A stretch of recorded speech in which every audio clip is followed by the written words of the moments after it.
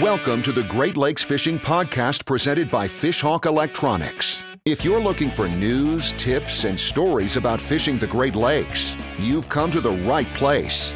And now your host, Chris Larson. Welcome to the Great Lakes Fishing Podcast. We're in Dunkirk, New York, and we're at Lance Valentine's. This is your school. Tell us about what we're doing here this weekend in Dunkirk. So this is what we call a fishing education weekend. We started these back in 2003 as kind of an on-the-water final exam for guys who've been through our seminar series, kind of take everything they learned in the seminars, go on the water and kind of learn. This is our 57th trip that we've done, our first time over here on the eastern end of Lake Erie. And basically what it is, a 4-day fishing weekend. Guys get together Thursday through Sunday. We have seminars every day. Talk about fishing, obviously. Talk about all kinds of different equipment, setups, presentations, sonar, GPS, how to really get into fishing. We talk about some foundation stuff, how to put a pattern together and how to plan for our day's fishing. Guys go fishing every day. They share information on the water, so they're helping each other figure out how deep to fish and what kind of lures to use. They're going to bring all that information back to us tonight. We'll have dinner. We'll have a guest speaker on Friday and Saturday. We'll take all that fishing information they bring us. We'll put that together, and then we'll give them some information tomorrow after breakfast to say, here's what's working best, here's where you need to go out and kind of fish. So it's a 4-day weekend where they learn, they get to go on the water, try something new, come back, figure out why they didn't do it right, get better at it, share information, and get dialed into the program. So we're trying to teach them the whole pattern fishing, how to keep information, how to take information, how to work with other people, and then obviously how to learn 1 or 2 new presentations while they're at a place they may not have been before. Sure. This is truly hands-on. This isn't something where you're going to sit in a room for 4 days and go home and hope that you can take that theory and turn it into real life. But this is something that you guys are really, I mean, you're out there and you're taking this information and you're actually going out to these guys' boats too and helping them get their boats set. Yeah, so we've got Jeff Miller from Trax Tech here, Trevor's here from Fishhawk. These guys are with these anglers on their boats trying to figure out what they need for rigging, where can they put stuff, how does the Fishhawk work into their system, what rod holders do they need. I brought 2 of my staff that are experts in sonar setup, so they're on guys' boats making sure transducers are placed properly, equipment's got the proper updates, all the settings are right, so guys can maximize how their sonar is going to work, because you can't catch fish if you're not fishing where the fish are. So sonar is a big part of this. So we've got 2 of our guys down there. We've got 2 or 3 other of my staff, and Innovative Outdoors has helped put this trip on. Jim's got a couple of his staff here. We're down there. If you need help calibrating reels, or you need help how to run lead core, how do I set this dipsy up? We're here to help you. Get you all the information you need in the morning, get you on the water for 4 or 5 hours in the afternoon, and then come back and we're going to help you again, because if you tried something new, you probably didn't get it exactly right. We're here to help you and then get you back on the water the next day. So you should leave here, number 1, you should leave here with a lot of more fishing friends. Number 2, you should leave here with a lot more information and be a much better fisherman than when you got here. And really just have your whole setup tuned up. Everything tuned up, right? I mean, the price of admission just to come and get your sonars dialed in is, most guys go, they spend a lot of money on their sonar units, and they just never ever figure out even how they're supposed to work. So one of the things a lot of guys like about this is they get a chance to get the latest updates and get their units really dialed in. That's something we want to talk about in this episode is sonar setup. And what are the first steps? What are some things that people should be looking at when they're just getting started in Great Lakes fishing? So the biggest thing, the Great Lakes being so large, and any body of water is big, but you look at the Great Lakes, you really can't catch fish unless you're fishing where they are. And not only where they are, but also understand how deep the fish are so you know where to put your baits. You want to put your baits above those fish. So you really can't just put baits in the water and kind of drive around and hope, which is what a lot of guys do. So we try to teach them to use their sonar. The biggest issue we see with guys is there's 3 things that we see. Number 1, they can't read at speed. They get past 10 miles an hour and their sonar goes blank. So they may be driving out to where there's a pack of boats. They may drive over the best fishing of the day because they can't see at speed. So we work really hard on getting the transducer placed properly, and that is a huge thing.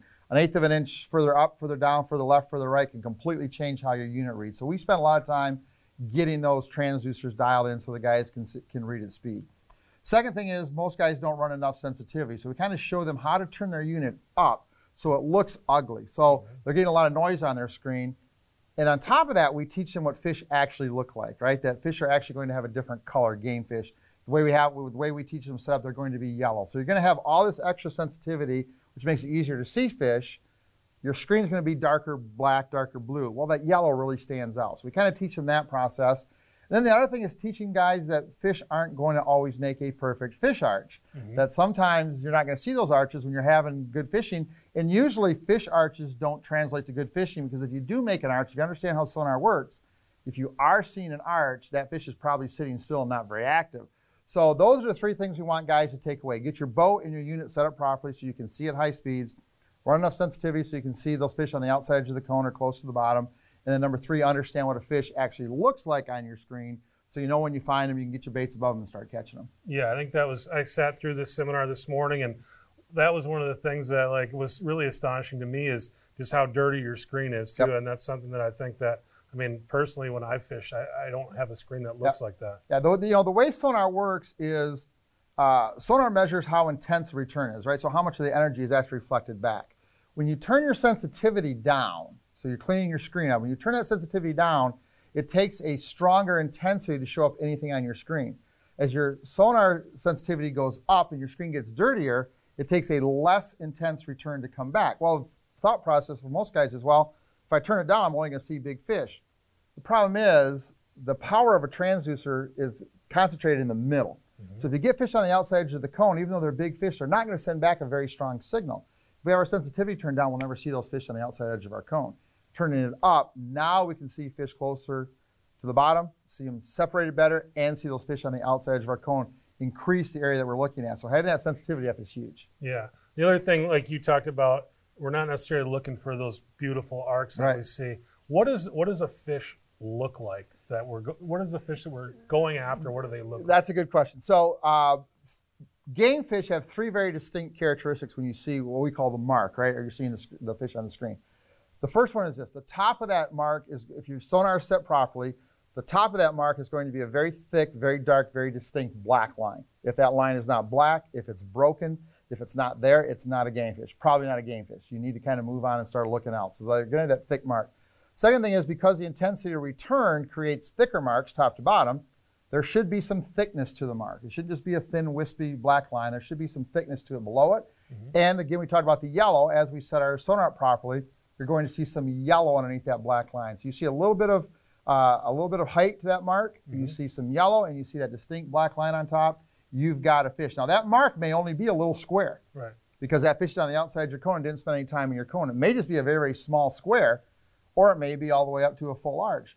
Understand that just that little square just tells you there's a big fish there. He just happens to be on the outside edge of the cone and didn't spend a lot of time in your cone. That's still a great signal to tell you there's good-sized fish in the area. You know how deep they are. You know where to put your bait. You should be able to start catching them. And that was the other thing that kind of stood out to me was that, a lot of times when people look at that screen, they think that what's on the right side is on the right side of the boat, what's on the left is on, and this is in the middle. But that's not exact. That's really not how. Definitely not true. If you look at a sonar screen is made of small little boxes called pixels. And if you look at the columns that run from top to bottom, what's happening right now when your sonar sends a ping down, that's what they call it, the sound that goes down and comes back. We call it a ping. That basically, what is happening with that ping right now is on the furthest right column of your screen. So once that gets past that second or third column, it's now history. So you're not looking at left side of the cone, right side of the cone, middle of the cone. What's happening right now is on that far right column. And as the picture goes further to the left of the screen, that's actually history further behind the boat. So people have to understand exactly what they're looking at and where those fish are actually located so they know how to get their baits to where those fish actually need to be. Sure. One of the other cool things we just talked about, like what that target species look like, but you talked about bait and what bait looks like on the screen and what the bait should look like if we want to start fishing. So, bait is good because fish are driven 100% by their stomach, right? I mean, that's what they're driven by. What people don't understand is a lot of guys, I've seen guys go follow bait, man, I have bait for a whole mile. Well, the problem is if you have bait for a whole mile, that bait isn't being attacked. Because bait fish, when they get attacked, they do a couple things. They group really tightly together. They either go close to the bottom, close to the surface, or against vertical structure. If you have a mile of bait just spread out over a mile of fishing in the middle of the water column, don't fish there. I don't care what you see for arches. Those bait is not being attacked. So we want to find bait. We want to find bait that we say is positioned and grouped in a way that says they're being attacked. So really tight balls of bait, close to the surface, close to the bottom, or tight against vertical structure, tells you those bait fish are running away and trying to hide. That's what we're looking for, not just a bunch of bait spread out across the water column. And if we see bait and we see game fish there, how do we proceed from that point? So depending on how close the game fish are to the bait fish can kind of give an indication of how active those fish are. The closer they get, obviously the more they're feeding. Now, I like to find small clumps of bait with lots of fish because now my lure probably has a chance of getting bit. If there's a whole bunch of bait and not a lot of game fish, I'm competing against Mother Nature, right? Usually what I will do is I will start to fish the top edge, maybe a little higher than the bait school assuming there's some fish up there kind of chasing those individual bait fish. I try not to run my baits right through a big giant bait school because now the lure doesn't look right, it's not the same. So I try to fish the edges, either outside edges or the top edge of the bait, and get those fish that are out hunting for those individual fish, because now my lure by itself looks like a bait fish away from the pack. It's a lot easier to get than that fish in the pack. So I like to find bait, find the fish, get my baits 2 to 6 feet above those fish. But if there is a lot of bait and the fish are actually in the bait, I will run either above the bait or on either side of the bait, again, to make my lure look like an individual fish that's hurt and can't be protected by the group of bait. Why is it important to keep that bait above the fish? If you look at all game fish, if you look at them from a side view, their eyes are all high and forward on their head, which means that's where they look. If you took a picture of a fish laying flat, basically 90 degrees in front and then about a 60-degree angle to the top is where those fish can see. They're basically blind below the middle of their eye. They can't see. So you could have the perfect bait, the right lure, the right size, the right color, all that stuff guys worry about, and put it 1 foot below the fish, he's not going to bite it.